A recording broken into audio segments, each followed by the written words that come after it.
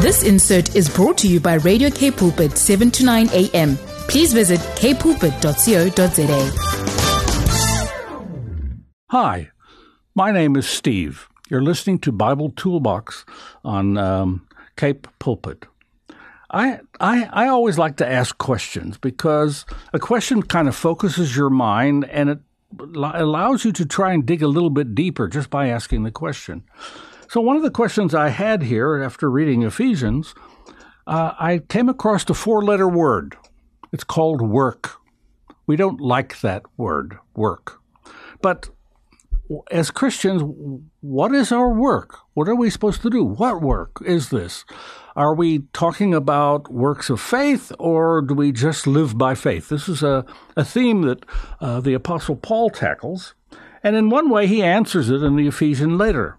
If you turn to Ephesians chapter 2 and verse 10, Paul writes something very strange. At least I thought the wording is very strange, which caused me to start thinking about this concept of Christian work. This is what Paul writes to the Christians in Ephesus, or the area of Ephesus. For we are his workmanship, created in Christ Jesus for good works, which God prepared beforehand that we should walk in them. Now, I find that a little bit strange. Is there a difference between the word work and the word workmanship? I mean, I understand the concept of work. We've all had jobs. We all had to do things that perhaps we didn't even like our employers or where we worked or anything like that, but we understood the concept of work. If you're going to provide your family as a man, you're going to provide for your family, you have to go to work somewhere. You have to have a job, and you have to understand what the job entails so that you can do it better, so that you can get paid more, so you can make you can advance in your life. But is this what God is talking about here, Paul is talking about here? He says we are his workmanship. His implies ownership, his workmanship. So what is he trying to say? Are we God's workers or are we God's workmanship? Well, if you look in the Greek, and I'm not an expert in the Greek, in Paul's Ephesians letter, the word for workmanship is poema. I hope I'm pronouncing it correct, but I don't know. Poema. And it means a practical work, something that you do, not some concept you say, well, I sat there and I just watched everybody else work. I'm the supervisor. This is practical work.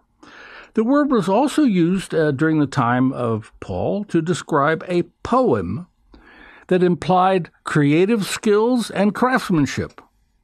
In a sense, we are God's poems, which reveals the grace of God of salvation to all who will read it in our lives. So what does our poem say? What does our poem say? What is the poem that Paul is implying here? Well, I think the first thing is that salvation is a divine work. Only God, through his Son, can save souls. If you turn to Acts chapter 4 and verse 12, this is what Luke writes. He says, "And there is salvation in no one else, for there is no other name under heaven given amongst men by which we must be saved." It's exclusive, okay? I know a lot of people think, well, if I'm a good person, I don't steal, I don't lie, I don't cheat, I'm a good guy, I help my neighbor, I try to help the poor and things like that, so I'm good enough. Well, salvation is a little bit more than that. It says here, there's only one name, there's only one way to the throne of God. There's only one name under heaven given among men by which we must be saved. Okay, so if that's the case, then what name? Well, if you turn to John chapter 14 and verse 6, Jesus said to him, "I am the way and the truth and the life. No one comes to the Father except through me." So salvation is exclusive. It's a divine work which only God can provide through his Son, whom he sent into the world. Now, I find something else a little bit strange in the Gospel of John. If you have your Bibles and you want to read along, I'm going to refer to John chapter 11. John chapter 11. Because Christ's miracle in Bethany is the one that caused his enemies to cooperate together to ensure his death. The Sadducees, the Pharisees, and the Romans were all conspirators in murder. Christ was murdered. We like to say Christ is crucified, which he was, but it was a plot for murder. In John chapter 11, Jesus hears that his friend Lazarus is sick. So he delays, and Lazarus eventually dies. And in John chapter 11, verse 17, he said, when Jesus came, he found that Lazarus had been put in the grave 4 days before. The village of Bethany near Jerusalem was less than 2 miles away. Many Jews had come to Mary and Martha to comfort them over their brother's death. When Mary heard that Jesus was coming, she went out to meet him. But Mary remained to sit in the house.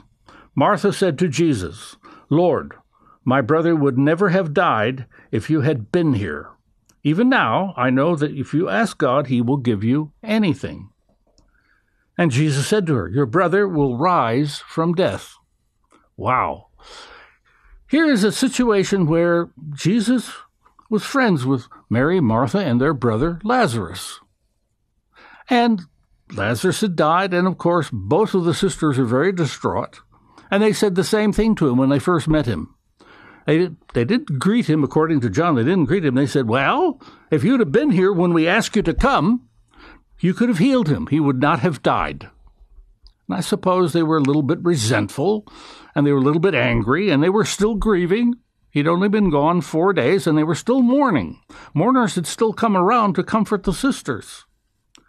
So Jesus says, "Well, your brother will rise from the dead."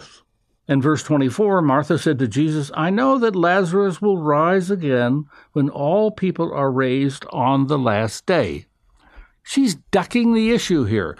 Jesus told her plainly, Lazarus will rise from death. And he's making this as a promise. What does she say? "Well, yeah, sure, okay, I understand. Yes, on the last day. Yeah, okay, everybody will rise from the dead." Then Jesus answered her again, "I am the resurrection and the life. The person who commits himself to me will live, even though he may die. Every person who lives and commits himself to me will never die. Do you believe this?" Now I take this as a little bit of a confrontation here. I mean, Mary and Martha and Lazarus had been visited by Jesus and his disciples before. In fact, Mary was the one who sat at Christ's feet while all the other preparations in the house were being made by Martha, and she heard the teachings of Jesus. She was a personal witness to this. So Martha is now saying, "Well, yeah, okay, we know on the last day when my brother will rise again." And Jesus said, "Wait a minute. I am the resurrection and the life. Do you believe? And his question is point blank. Do you believe this?" So what does Martha say? Martha said to him, "Yes, Lord, I believe you are the Messiah, the Son of God who came into the world." Ducking the question again. She doesn't say, "Yes, Lord, I believe you. I have faith in you. I put my heart and soul in you." No, she doesn't say that. She says, "I believe that you are the Messiah. You are the King, the Christ, the King, promised from the Old Testament." She doesn't say anything about her brother now being raised from the dead. You know, I think that many Christians are in this position today. You know, we're now so hammered by the world with social media and people doubting, and some people even saying, well, Jesus wasn't really Jesus. He was just a good guy. He was a prophet. He was a good teacher. All this kind of thing. They kind of duck the issue of who Jesus is. Jesus himself states flatly, "I am the resurrection and the life." And the question comes to you and me today, as it will for everybody. Do you believe this? The whole Christian faith is based upon the resurrection of Christ. If Christ had not been raised from the dead, as Paul writes to the Corinthians, then our faith is useless. Our faith is useless. We have no hope. We don't have any hope at all. So, Jesus, of course, you know the end of the story. Jesus goes to the graveside. They told him to roll away the stone. And, of course, they say, wait, hey, just a minute here. He's been in there 4 days. 4 days. His flesh is already rotting. There will be a smell. There will be an odor. Okay? And Jesus calls Lazarus out of the grave. He calls Lazarus out of the grave. I am the resurrection and the life. This is the work of the Holy Spirit and Christ from God the Father. Salvation is a divine work. Only God can save us through save our souls through His Son. Then also in this passage that Paul wrote, salvation is inward. It's a spiritual and life-changing lifestyle. To Him, all the prophets bear witness that everyone who believes in Him receives forgiveness of sins through His name. Acts chapter 10 and verse 43. Here, Peter is witnessing Cornelius and the people in his house who are Gentiles, mainly Gentiles. And you'll see right after this verse, the Holy Spirit fell on them like they did the disciples in Acts chapter 2 in Jerusalem. So salvation has a little bit more in this God's workmanship than we think. Salvation is dynamic. It's continual. It's progressive. In order that the coming ages be shown to be incomparable riches of His grace expressed in His likeness to us in Christ Jesus. Ephesians chapter 2, verse 7. Paul encourages them. He said, listen, for the coming ages, He is incomparable. He has riches of His grace given to us through the kindness of Christ. God's workmanship is a labor of love. It's a work of obedience and faith in the actions and choices we make in this life. Salvation is a past accomplishment for Christians. It was completed already by Christ when He raised from the dead.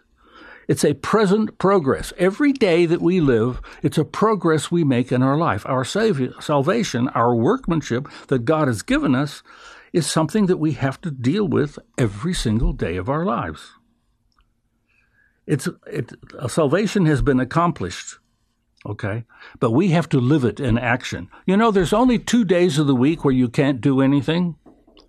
Yesterday and tomorrow, you can't do anything with either of those days, okay? So we have to understand that we are busy with our faith through God's workmanship. We are His workmanship while we are here and alive on this earth. One last scripture. For He says, in favorable time I listened to you, and in the day of salvation I have helped you. Behold, now is the favorable time, and now is the day of salvation. May God bless you. Thank you for listening. This insert was brought to you by Radio K Pulpit, 7 to 9 a.m. Please visit kpulpit.co.za.